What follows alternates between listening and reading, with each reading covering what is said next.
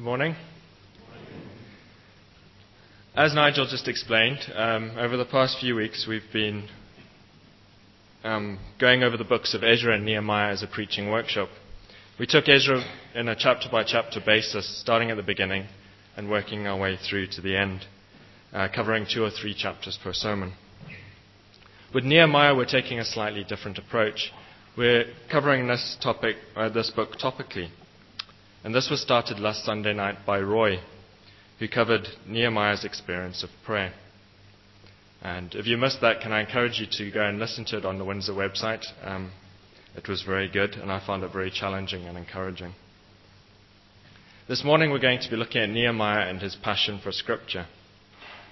I have to admit that when I first saw this as a sermon title, I was intrigued. I knew that Nehemiah was well known for building the wall of Jerusalem. I knew that he was quoted as an example of a good leader. And I even knew that he was known for his experience of prayer. But I never really thought of him in terms of his knowledge of or passion for Scripture. Did Nehemiah have a passion for Scripture? I didn't know. So I read through the book a couple of times. And after I'd read it, it soon became obvious to me that not only did he have a passion for Scripture, but that his whole life was based on his knowledge of and passion for Scripture. I have 2 aims for this morning's service. Firstly, I'd like to give you a picture of what Nehemiah's life was like and how it was shaped by his knowledge of Scripture. And secondly, I'd like to develop within you a passion for knowing and applying Scripture in your own lives. I'm going to suggest to you that Nehemiah had a fat knowledge of Scripture. That's P-H-A-T for those listening by recording. He had a knowledge of Scripture that empowered his prayers. He had a knowledge of Scripture that gave him a hope for a future when others despaired. He had a passion for and a faith in Scripture that was displayed through his actions. And he had a passion for sharing and teaching his Scripture to others to bring about reform. So I'm going to deal with the PH of fat first. This is his prayer and hope, and I feel that they link together. Let me read to you from Nehemiah chapter 1. It's on page 485 in the Pew Bibles. The words will also be up on the screen. It's entitled Nehemiah's Prayer.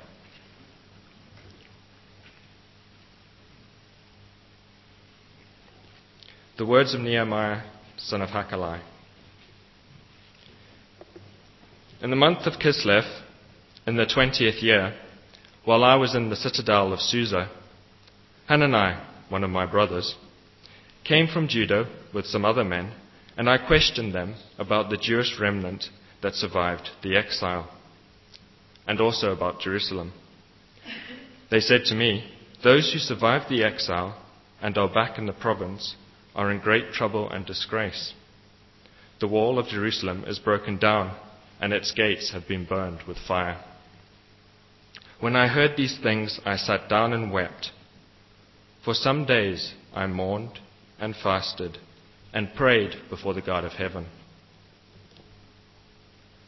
Then I said, "O Lord, God of heaven, great and awesome God, who keeps his covenant of love with those who love him and obey his commands, let your ear be attentive and your eyes be open to hear the prayer your servant is praying before you day and night for your servants, the people Israel.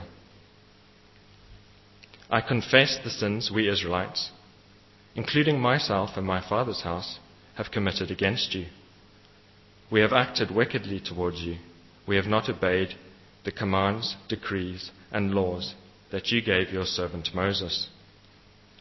Remember the instruction that you gave your servant Moses, saying, 'If you are unfaithful, I will scatter you among the nations. But if you return to me and obey my commands, then even if your exiled people are at the farthest horizon, I will gather them from there and bring them to the place I have chosen as a dwelling for my name.' They are your servants and your people, whom you redeemed by your great strength and your mighty hand. O Lord, let your ear be attentive to the prayer of this your servant, and to the prayer of your servants who delight in revering your name. Give your servant success today by granting him favor in the presence of this man. I was a cupbearer to the king. Let me give you a bit of background to set Nehemiah in context. Approximately 150 years have passed since the destruction of Jerusalem and the first temple. This was when the majority of the Jews had been taken into captivity, although the leaders had been taken some 10 years earlier. Approximately 80 years have now passed since Cyrus's decree, allowing the first group of Jews to return and to rebuild the temple. But the building of the temple had taken longer than was anticipated by the Jews, who had faced much in the way of opposition. And the Jews were still under Persian rule. They were governed by non-Jews, and they faced opposition and famine. They saw all of this as punishment from God. They lack security in a hostile time, and they have no walls or gates, and they probably haven't had any for 150 years. This is the way they probably felt. If God is against us, then who could be for us? We can see from his prayer in Nehemiah chapter 1 that Nehemiah had a great knowledge of Scripture. Verses 8 and 9, which I highlighted in the section before, are a paraphrase of part of Deuteronomy chapter 4. Let me read them to you again.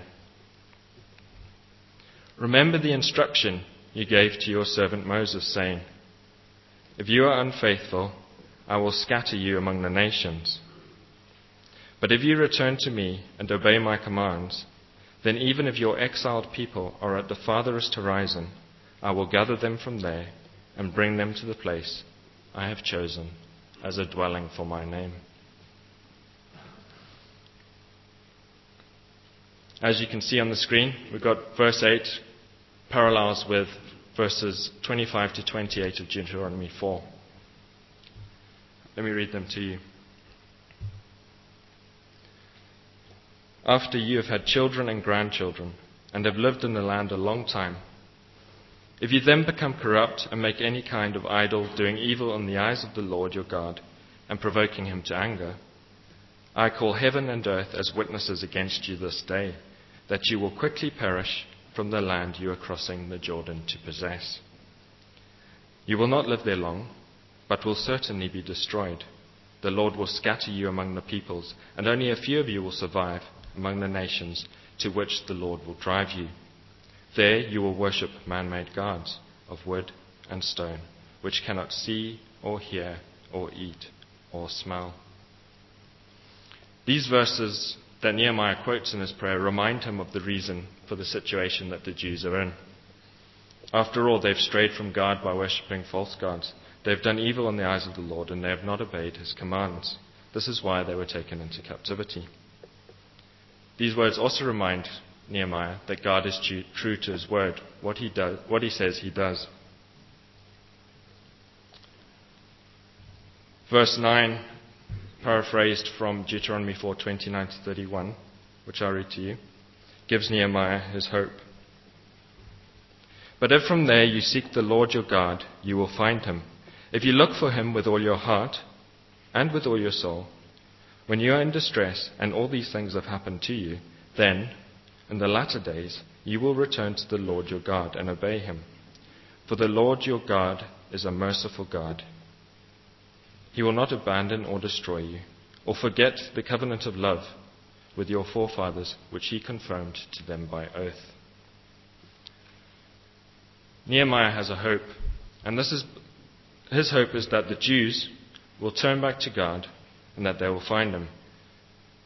He knows that God will not forget his covenant of love, and he has a hope that the people will return to the Lord, and the Lord will return the land to the people. Nehemiah knows that his God is not a vengeful or spiteful God, but that his punishment had a purpose. Nehemiah knows that God's punishment had redemptive purpose. He also knows that no matter how bad the situation is that he faces, and no matter how strong the opposition, his God is a God of great strength and a mighty hand. His God is in control. I always find it amazing how different people can face a similar situation and react in totally different ways. For instance, a situation that crushes one person can make another person flourish. Listen to this poem. It's by Ella Wheeler Wilcox, you may know it. One ship drives east, and another drives west, with the self-same winds that blow. It is the set of the sails, and not the gales, which tells us the way to go. Like the winds of the sea are the ways of fate as we voyage along through life. 'Tis the set of our souls that decides our goals, and not the calm or the strife.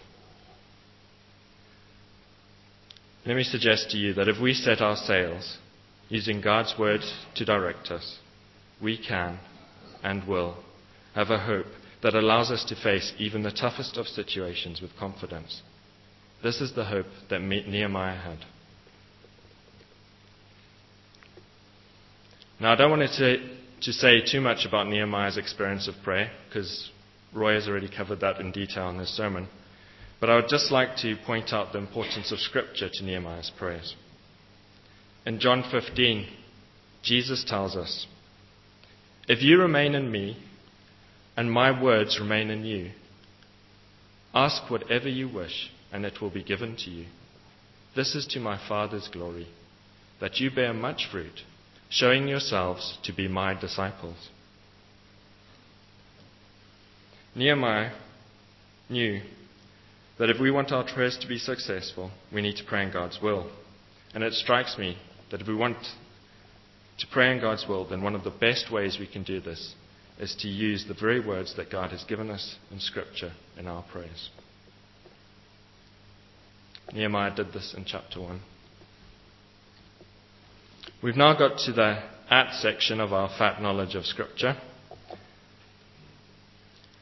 I'm going to make a bold suggestion here that Nehemiah's motive for returning to Jerusalem was not to rebuild the wall of Jerusalem, but rather to rebuild a renewed community of faith.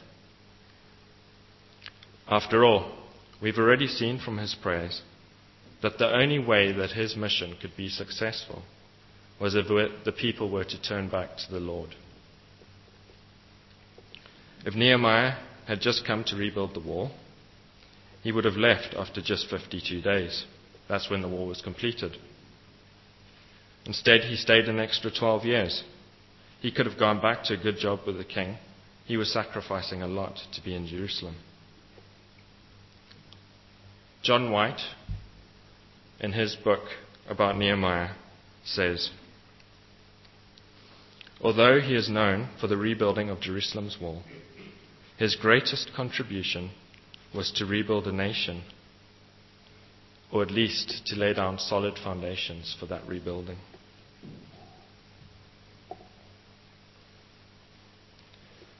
Let's see how Nehemiah's actions were fueled by his knowledge of Scripture. Now, I find it a little ironic that Nehemiah is remembered for rebuilding the wall. He never asks to be remembered for that, but he does ask to be remembered 3 times in his book. Firstly, in chapter 5, verse 19, he asks to be remembered for what he has done for the poor and how he did not place a heavy burden on the people. At this time, some of the poorer Jews were suffering at the hands of their own countrymen. These people were taking their land, forcing them to sell their own children into slavery in order to pay their debts. This violated the usury laws that had been set forth in Exodus. For example, Exodus 22:25-27 says, "If you lend money to one of my people among you who is needy, do not be like a money lender. Charge him no interest. If you take your neighbor's cloak as a pledge, return it to him by sunset, because his cloak is the only covering he has for his body. What else will he sleep in? When he cries out to me, I will hear. for I am compassionate." Nehemiah takes action. He does not allow this usury to continue. He confronts the nobles and officials with what they're doing, which results in their repentance and the return of the poor people's fields, houses, vineyards, and everything else that they have taken. In chapter 13, Nehemiah asks to be remembered for restoring the temple. He throws Tobiah the Ammonite out of the temple because he finds written in the law of God that no Ammonite nor Moabite should ever be admitted into the assembly of God. It's clear that Nehemiah does not view the law as something to just think about or talk about. Nehemiah acts on what he knows about Scripture. And the third time he asks to be remembered is also in chapter 13, where he asks to be remembered for restoring the Sabbath. And we all know that the Sabbath is an integral part of Scripture. God rested on the seventh day, and in fact it was so important to God that he made it one of the 10 commandments that he gave us to observe the Sabbath. So it's easy to see that Nehemiah's knowledge of Scripture was shown passionately through his actions. He cared for the needy, and he was concerned about displaying God's law in every aspect of his life. Chapter 2 of Nehemiah tells us about Nehemiah's return to Jerusalem. He starts to rebuild the wall. In chapter 5, it shows his concern for the poor. By the end of chapter 6, he's rebuilt the wall and secured the city. Chapter 7 is a bit of a list of names where he counts the people. And we're going to look at chapter 8 together now, verses 1 to 12. You can find it on page 492 in the Pew Bibles.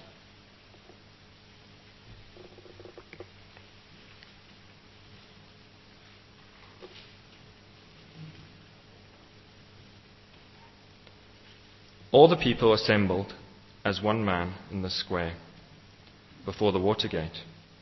They told Ezra, the scribe, to bring out the book of the law of Moses, which the law had commanded for Israel. So, on the first day of the 7th month, Ezra the priest brought the law before the assembly, which was made up of men and women and all those who were able to understand. He read it aloud from daybreak until noon, as he faced the square before the water gate, in the presence of the men, women, and others who could understand. All the people listened attentively to the book of the law. Ezra the scribe stood on a high wooden platform built for the occasion. Beside him, on his right, stood 6 Levites, and on his left were another 7. Ezra opened the book. All the people could see him because he was standing above them. And as he opened it, the people stood up. Ezra praised the Lord, the great God, and all the people lifted their hands and responded, "Amen, Amen." Then they bowed down and worshipped the Lord with their faces to the ground. The Levites instructed the people in the law while the people were standing there. They read from the book of the law of God, making it clear, and giving meaning so that the people could understand what was being read. Then Nehemiah the governor, Ezra the priest and scribe, and the Levites who were instructing the people said to them all, "This day is sacred to the Lord your God. Do not mourn or weep." For the people had been weeping as they listened to the words of the law. Nehemiah said, "Go, enjoy choice food and sweet drinks, and send some to those who have nothing prepared. This day is sacred to our Lord. Do not grieve, for the joy of the Lord is your strength." The Levites calmed all the people, saying, "Be still, for this is a sacred day. Do not grieve." Then the people went away to eat and drink and send portions of food and to celebrate with great joy because they now understood the words that had been made known to them.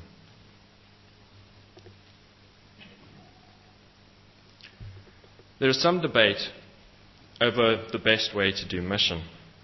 Some of us see the lost state of the world, and we're overwhelmed by the need for God's word to be spread, and we see the social gospel as a waste of time. While others of us see the overwhelming physical needs of the people around the world, and put all of our energy and resources into meeting these needs, often at the neglect of God's law. I think that Nehemiah gives us a great model for mission, for meeting people with both physical and spiritual needs, reaching those who have lost hope in God. We've already established that Nehemiah's highest aim was one of spiritual reformation. Otherwise, nothing else would work. But when he arrived in Jerusalem, he realized the people were not ready to hear God's word. Their view of God was distorted. They could only see him as oppressive. After all, if God was against them, then who could be for them? A bit like with Maslow's hierarchy of needs, some of you may know it. It's up on the screen. Nehemiah knew that he had to meet some of the people's lower order needs first. Things like their security and their need for food and shelter and land to get their kids back. Then, through his display of God's love to them and faithfulness to them, he'd be able to meet their need for God's word. What really amazes me about this is how well it worked. Nehemiah did not have to gather the people together in order to teach them about God's law. If you remember from chapter 8, the people came and gathered and asked Ezra to preach the law to them. This strongly suggests to me that if we set our hope in God's word, as Nehemiah did, if we pray according to his will, like Nehemiah, and if we live according to his word, we will not have to look for people to tell about God. They will come looking for us. We see the same trait displayed in Jesus' life and ministry. His acceptance of the unlovables drew crowds to him wanting to know why. He did not have to look for people to tell about the kingdom of God. They flocked to him even when he was trying to get away to get some rest. Now, I've heard it said by some people that a little knowledge is a dangerous thing, as if to suggest that once you know something, you will always be asked to be involved in doing it every time there is a need. But I would like to suggest to you this morning that little knowledge is a dangerous thing when it comes to Bible knowledge. After all, let's not forget why the Jews were in the situation they were in. They had forgotten the Lord and turned to false gods. They did not listen to the prophets that God had sent to warn them. Instead, they listened to false prophets. This is possibly because they did not know the scriptures and didn't know who was right. But anyway, they didn't obey God's law. And we all know that in the 40 days that Jesus spent fasting in the desert after his baptism, that Satan tempted him using scriptures. And that whenever the Pharisees tried to trick Jesus, they tried to trick him using scripture. Therefore, a good knowledge of scripture and its meaning is vital to us if we are to live our lives as God intends, and if we are to avoid being led astray. So can I encourage you this morning to become fat with scripture? Use it to empower your prayers. Build a knowledge of scripture that gives you such a hope in God that it will enable you to face even the toughest of circumstances. Put scripture into action in your lives so that you will have such an impact on others that they will come to you, wanting you to teach them about God, asking you to give a reason for the hope that you have. Now, I realize some of you are going to be sitting there thinking, I can never do my quiet times. I can't keep up with them. I just can't learn by sitting and reading the Bible alone. That doesn't help. I'm never going to be fat enough.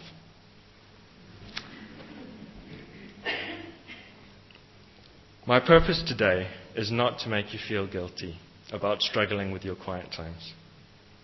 It's a proven fact that different people learn in different ways. Some people do learn best by individual study, but others of us learn better by group discussions, so we could attend fellowship groups or form smaller group Bible studies with people that we know.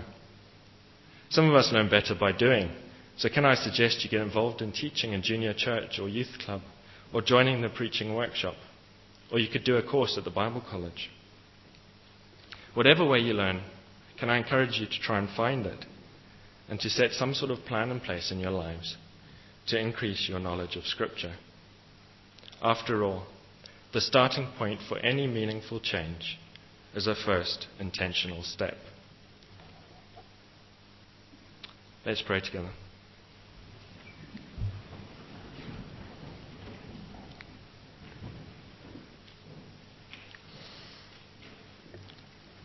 Father, we thank you for this book, the Bible that you've given to us. We thank you that you have given us your word to be a light unto our feet and a lamp unto our paths. Thank you that through your word we can know your will. We confess to you that we are not as excited about reading your word as we should be. We also confess that we do not know how to put it into action often. Help us, Lord, as we consider how to become fat with Scripture. Help us to empower our prayers. Help us to develop a hope within us. Help us to know your Scripture and put it into practice in our lives so that we may be good witnesses for you. Lord, we pray for the help of your Spirit to give us understanding in what we read. Amen.